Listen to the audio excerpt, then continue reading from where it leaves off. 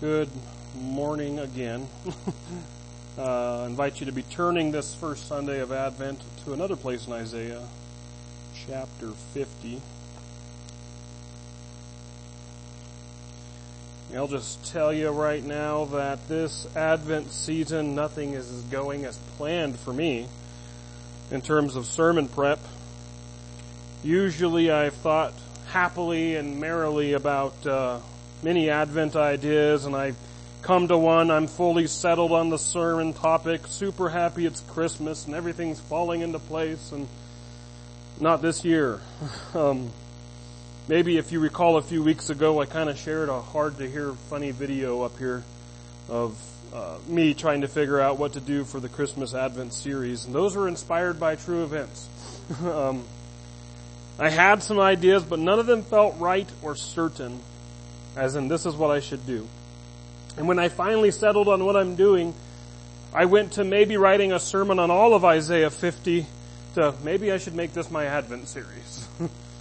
And I settled on this idea taken from some lyrics from a familiar favorite Christmas song, O Holy Night. And the words are, "A thrill of hope. The weary world rejoices." And it strikes me because by the grace of God, I want to be thrilled again. I want to be shaken from this ho-humness that 2020 and 2021 has brought us. I want some people to wake up from their slumber and their weariness. I want some weary souls to rejoice. And so here is how vague and unsettled and I don't know-ish your pastor was. I've done something like this before. This is going to be pastor confession time. I literally went to a Bible keyword search and I typed in the word weary. And I started looking through passages. Now this is a super spiritual process, right? Don't worry, I actually did some praying too. But I came across this passage, Isaiah 50. And then to add more to my wonderful all put togetherness that I usually maintain, I just wasn't feeling the ESV again. So you gotta love me and my Bibles. And I'll just admit, as hard as it is for me, the Isaiah 50 in the ESV was just kind of clunky, kind of wordy, and I feel like I would be explaining English to you more than the passage than I need to. And so I'm preaching out of a relatively new translation. It's actually very traditional and conservative, and I would say maybe not as literal as the ESV, but it's called the Berean Study Bible. It's the BSB.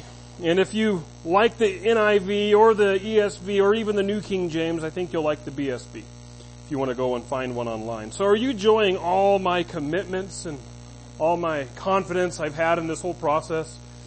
So with that, why don't we stand in honor of reading the Lord's Word together, Isaiah chapter 50.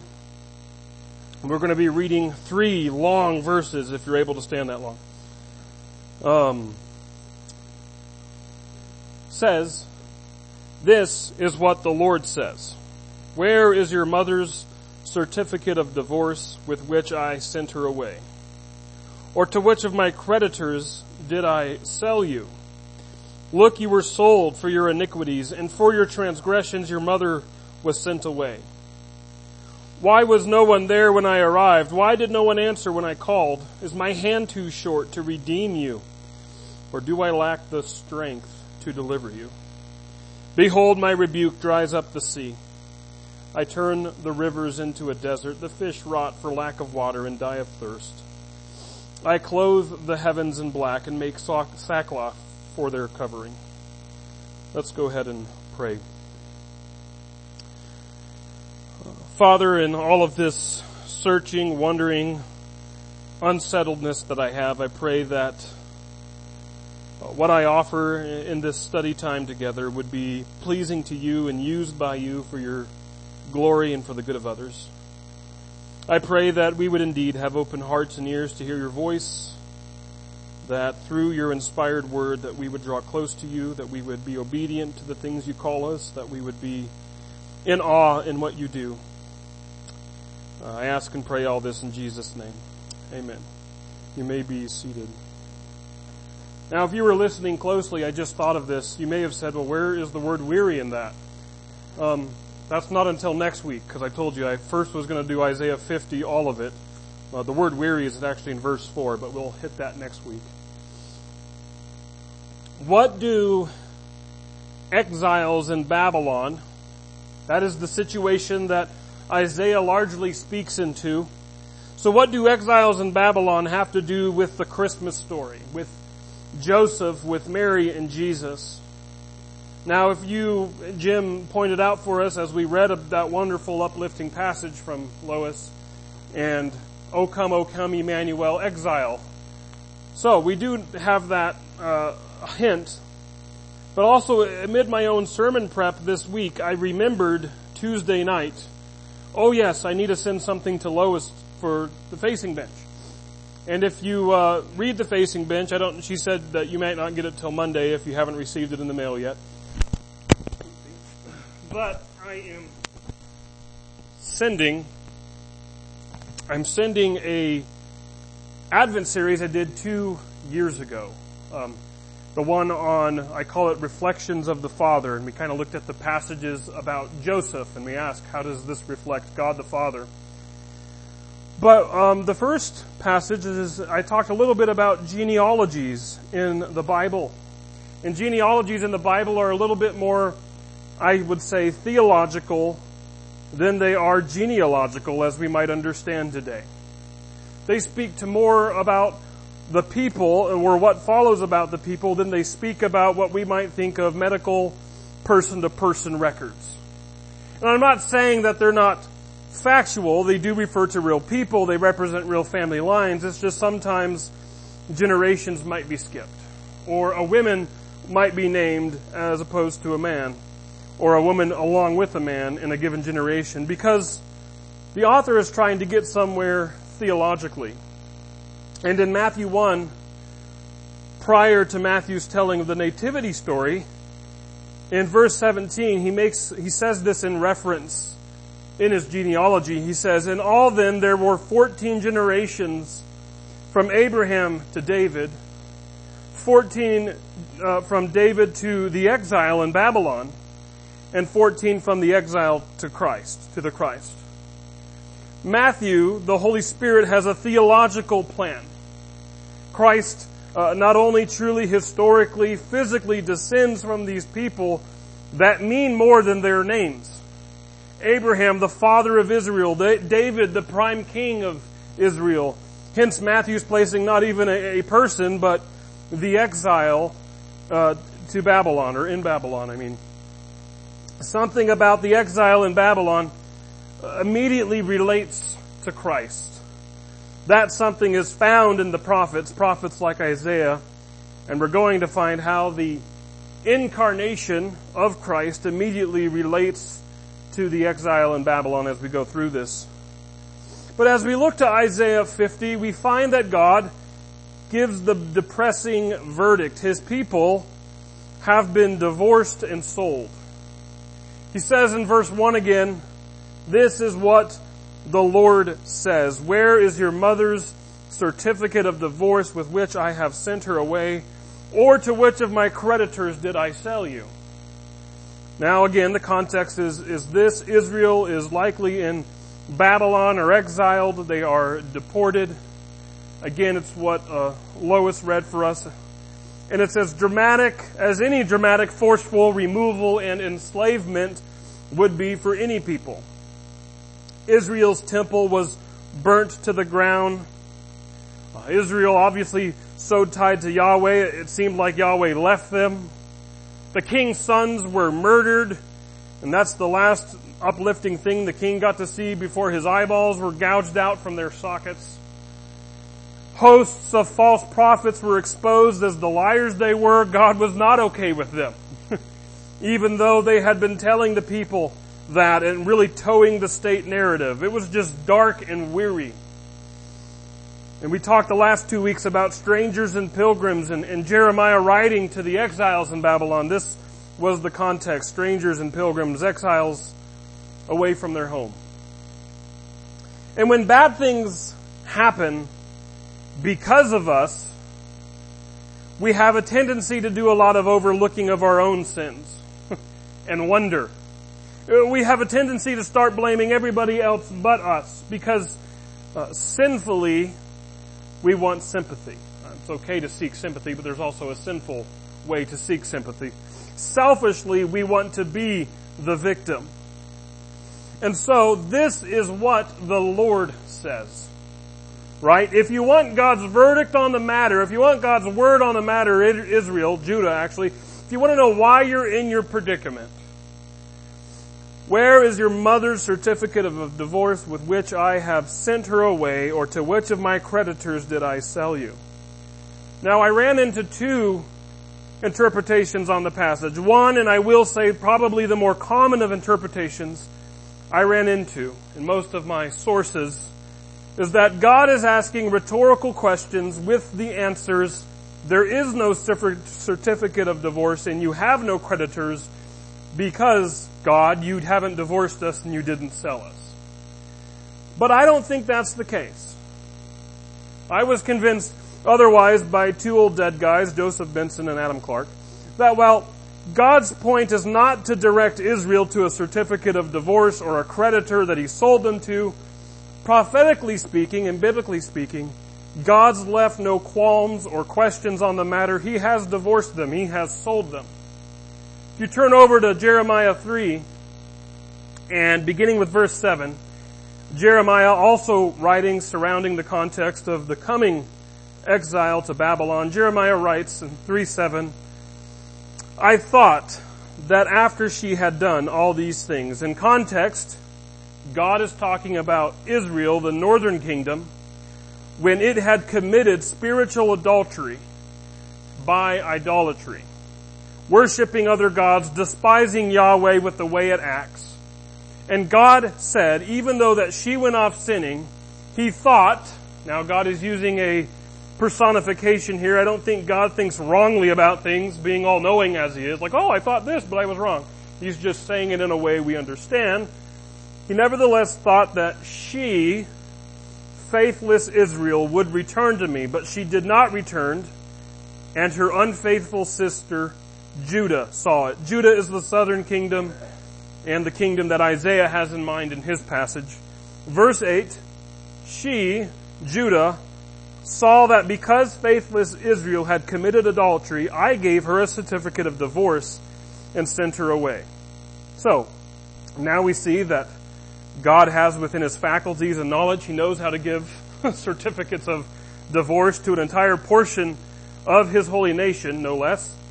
Yet, that unfaithful sister Judah had no fear and prostituted herself as well. Indifferent to her own infidelity, Israel has defiled the land and committed adultery with stones and trees. Yet, in spite of all this, her unfaithful sister Judah did not return to me with all her heart, but only in pretense, declares the Lord. Verse 11, and the Lord said to me, faithless Israel has shown herself more righteous than unfaithful Judah. So here's what God is saying in a nutshell. I divorced Israel, the northern kingdom. And so you might say, well, Jerusalem is the southern nation of Judah. God said He didn't divorce him. But then God says right here in this passage, you know, the one I divorced is proving to be more righteous than Judah.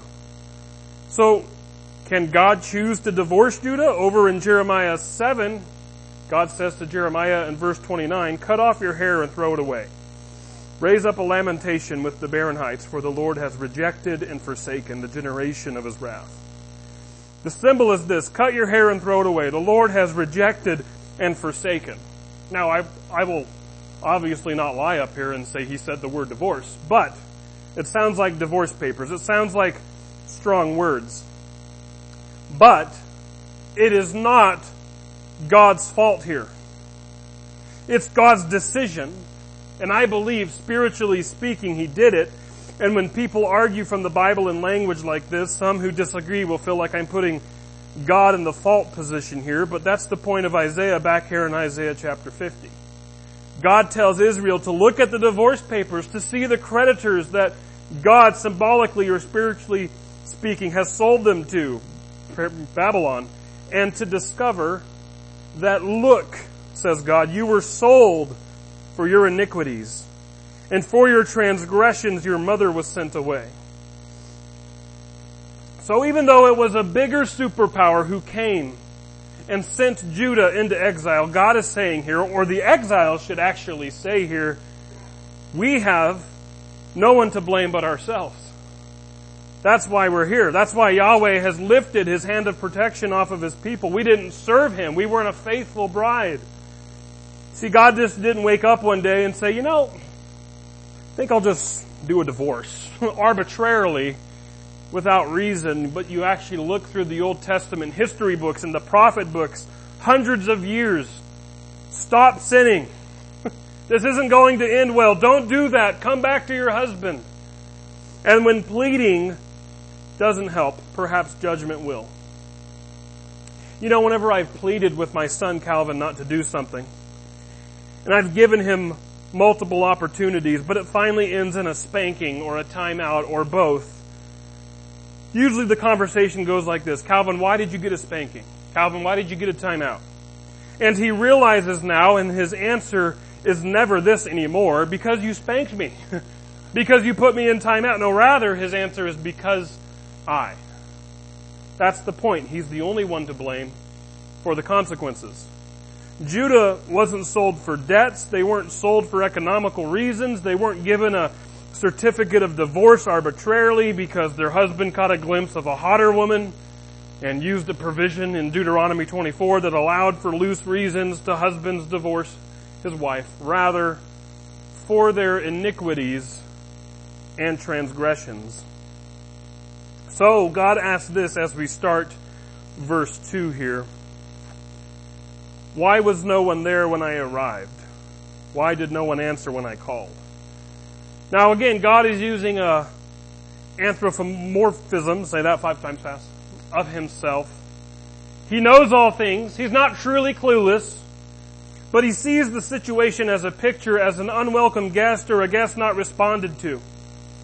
The same picture is seen in Revelation at another group of people who call themselves Yahweh worshipers.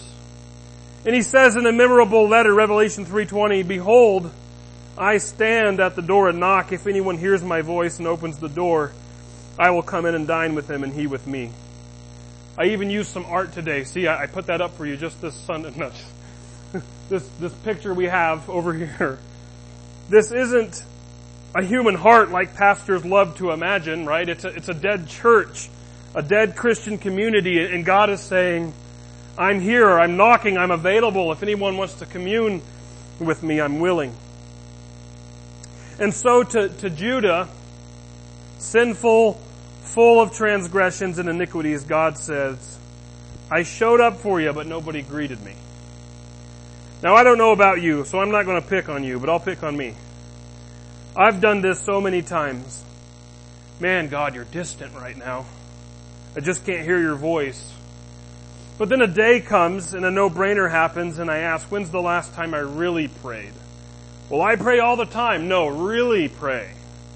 I'm not talking about handing out to-do lists for God or saying the words we say all the time before meals or bedtime, but conversations.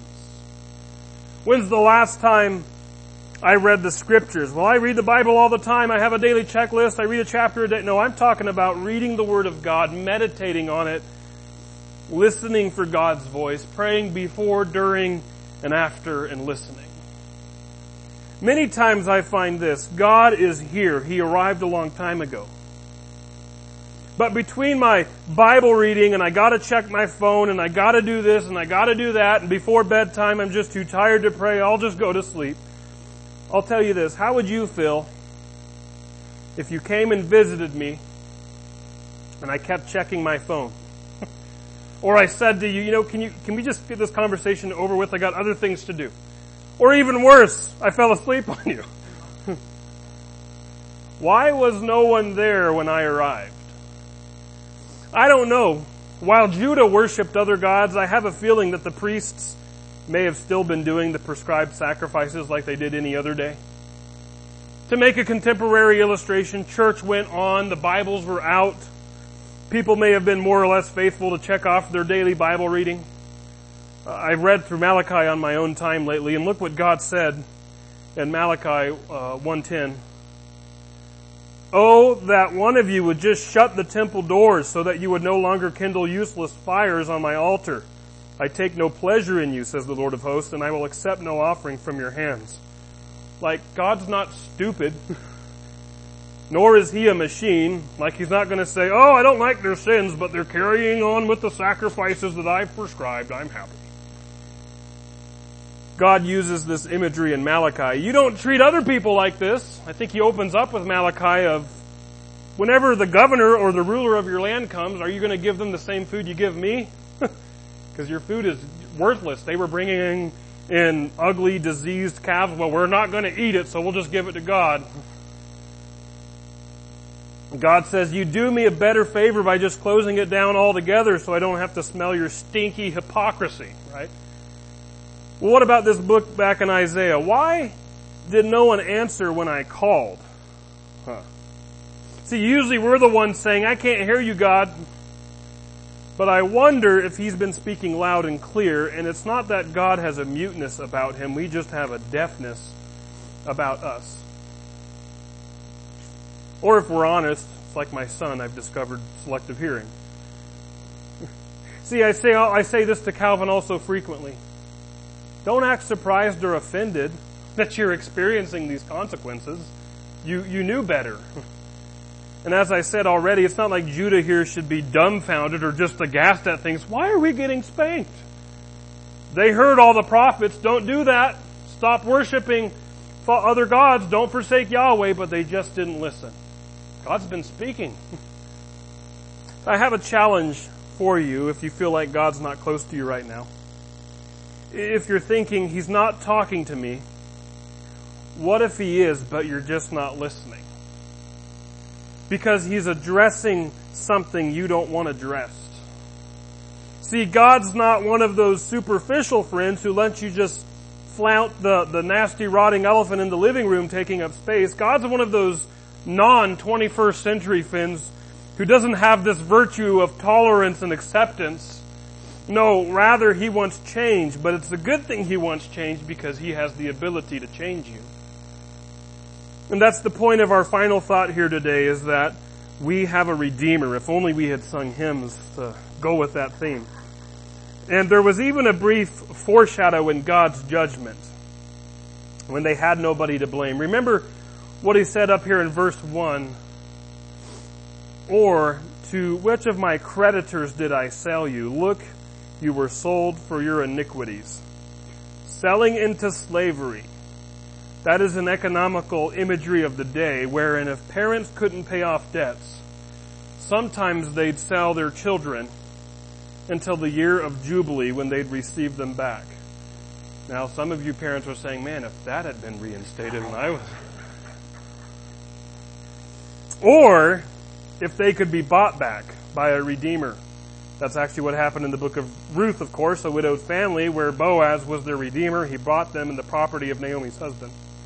God asks in the middle of verse 2 here, is my hand too short to redeem you, or do I lack the strength to deliver you? If you have a Bible, circle that too short. We're going to come back to that. Is my hand too short to redeem you? But we hear the economic term in the title throughout Scripture that God is a Redeemer, and no matter how far of a pit Judah has dug themselves in, running off on their husband, being sold, God still asks, basically, am I kind of powerless as far as this is concerned? It continues to play off the questions he had just asked them. Why was no one there when I arrived? Why did no one answer when I called? As in, I kind of excel at this redeeming and protecting and healing and flourishing stuff. That's why it makes no sense if you or I say, God, I can't hear you, to a God who is actually loud and clear. He just wants to talk about stuff we don't want him to. Why? Well, do we like our sins that much? Well, no, Kevin, but it's just that it's a big pile of sin that what? That God can't fix? Is that ball of wax beyond his resources? Is he just lost and dumbfounded as you are? Wow, I don't know what you did there, bud, but I'm not going near that. Does God lack the strength to deliver Judah here? I mean, hear that. Try to emotionally go there. Judah, who would likely recall these words of Isaiah, many believe Isaiah obviously wrote long before the exile, but would recall the words of Isaiah as they sat on the foreign dirt of Babylon, knowing full well that their hometowns are ruined and their temple is destroyed. But here is God asking, do I lack the strength to deliver you? Like, is there a picture of more desolate where God can say, what are you worried about? I like space movies, and I'm always just dumbfounded or taken back by the sheer horror it must have been for the Apollo 13 astronauts. Just talk about exiles. Not only are they far away from home, but they're in the middle of a shuttle, literally over 200,000 miles away. I had to look that up. But the moon is over 200,000 miles away from Earth.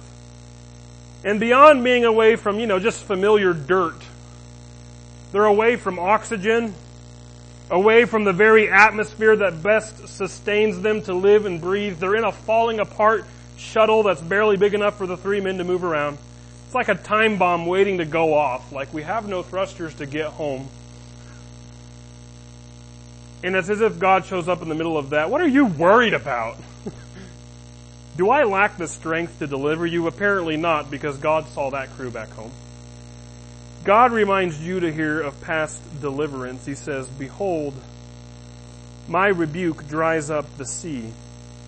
I turn the rivers into a desert. The fish rot for lack of water and die of thirst. I clothe the heavens in black and make sackcloth for their covering. A few things going on here. First, both in Jewish culture and ancient Near East thinking, the sea, the water, the ocean was a symbol for the forces of chaos. Bad or evil or dark forces. So God is saying that by His voice, which His voice is a theme throughout this chapter I'll probably talk more about next week. This is what the Lord says, or why did no one answer when I call? Or we'll talk about next week in verse 4 that He sustains the weary with His word. Well, here God says that all He needs to do is rebuke the sea, the symbol of forces and chaos, and it dries up. But all of these images also take us back to the Exodus. Moses and the Israelites crossed the Red Sea on dry ground. Or the plagues, the fish rotting for lack of water and dying of thirst. In the Exodus, the plagues, the rivers turned to blood, not water, and the fish rotted. Or the heavens in black, the plague of darkness. Or make sackcloth for their covering. Sackcloth is what mourners wear, such as the dark night when the angel of death slayed the firstborns, causing the Egypt to mourn. Now, of course, this is imagery of the Redeemer, the one who redeemed Israel from Egypt. That's what Jude calls the Lord. One ancient manuscript says it is Jesus in Jude, verse 5. I want to remind you that Jesus had delivered or redeemed His people out of the land of Egypt. The death of the firstborn, the blood, these are all images that of course point us to Jesus. There is a fountain filled with blood drawn from Emmanuel's veins. And sinners plunged beneath that flood lose all their guilty stains. It's a good song, we should sing it. Yes, there are verses leading to Jesus. In fact, the very next verse. Verse 4, the prophetic figure in Isaiah, the servant, will begin speaking. This is the same servant who is the suffering servant. Jesus on the cross, only a few chapters later in 52 and 53. The same servant that we're told in Matthew 12, 17 through 21, who is fulfilled by Jesus. So this is definitely leaning into Jesus, who is the Redeemer and can redeem the divorced and sold Jews, weary in Babylon. But there is a hint, a slight hint, just a word connection, and I'm one of those weird fundamentalists that believe every word of God is chosen and never placed here by mistake. Remember those words I chose you to circle. Is my hand too short to redeem you? Now there's a nativity connection right there, and you're like, duh, I see that, Kevin. Say no more. Well, let me walk you through this actually. As I said, redemption was particularly an economic feat, to redeem someone, to pay someone's ransom. This too short was a Jewish idiom wherein God is basically saying, do I have not enough resources, not enough money to buy you back? In fact, over in Leviticus 12, verse 8, we read of some of the rules where this exact phrase is used, the shorthand. It's used, it's not just seen in most translations in Leviticus 12, because again, it's a Jewish idiom that we at first would not pick up on. The only thing I can think of is people today might say, that cheapskate, he shorthanded me. In Leviticus 12, it's talking about the purification of a woman after she has a baby. And the Bible would say in Leviticus 12, verses 6 through 8, when the days of her purification are complete, whether for a son or for a daughter, she is to bring to the priest at the entrance of the tent of meeting a year-old lamb for a burnt offering and a young pigeon, or a turtle dove for a sin offering. And the priest will present them before the Lord and make atonement for her, and she will be ceremonially cleansed from her flow of blood. This is the law for a woman giving birth, whether to a male or a female. But if she cannot afford, and that's right there, the literal words, I don't know if there's any, maybe like Young's literal translation. The literal words here would say if her hand is unable to reach for, or if she be short-handed, it's the same words back in Isaiah 50. Concerning a lamb, she shall bring 2 turtle doves, or 2 young pigeons, one for a burnt offering, and the other for a sin offering. Then the priest will make atonement for her, and she shall be clean. Seems like we know a passage in the New Testament where a couple couldn't afford a lamb, so they purchased 2 turtle doves, as the mother did this ceremony after her purification. Luke chapter 2, verses 22 through 24 tells us, of course, that this is what Joseph and Mary brought to the temple with Jesus when one man named Simeon prophesied using lots of language and pictures from Isaiah about Jesus, that indeed he is the prophesied about one, the consolation of Israel.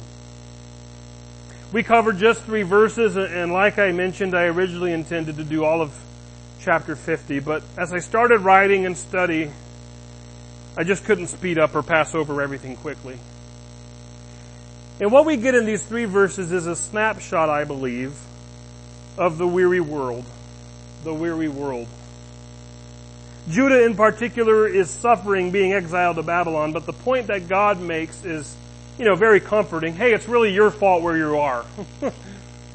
Right? God doesn't seem to play the victim game that many of us in our world want to play. Well, I am where I am because the president, the government, or my job. And it seems like the Holy Spirit, the counselor, the comforter, would have the audacity, because your sin. Think about that. Now, I'm not denying bad things happen unrelated to our own personal blame. Of course it does. But whether it be outside our personal blame or we are totally to blame, I wonder if today we need to be reminded that there is a Redeemer. A Redeemer who doesn't have limited resources. He doesn't have so much strength, but beyond that, we're on our own. He rebukes the sea and it dries up. He reminds the Israelites under the strong arm of Babylon, this isn't my first go-around. Remember when I delivered Israel out from underneath that other superpower, Egypt? I've been here before. And the promise of the Redeemer is this. He's come in the person, power, and work of Jesus to deliver or to redeem the human race from the power of sin. Born to set thy people free. Are you living under the strong arm of Babylon right now? I not only wonder, but I know I've been there. Sometimes we can be Christian, but somehow still find ourselves in Babylon. We can say, I've been forgiven, I've been set free, but then for some reason we live enslaved to sins. We live as if there is no Redeemer. We go through the motions like Israel went through the motions, and God's knocking on the door of a dead Christian saying, I'm here. Answer, let's dine together. And if you're in Babylon this morning, I want to make that same invitation. There is a Redeemer. Amen? Let's pray. Father, sometimes I don't know, I think the term has been used as a Christian atheist. We claim all the stuff, we do all the things, but we live as you don't exist. Father, we pray that we would be trusting in the fact that we can experience victory over our sins. Father, that you never leave us where you found us, that you never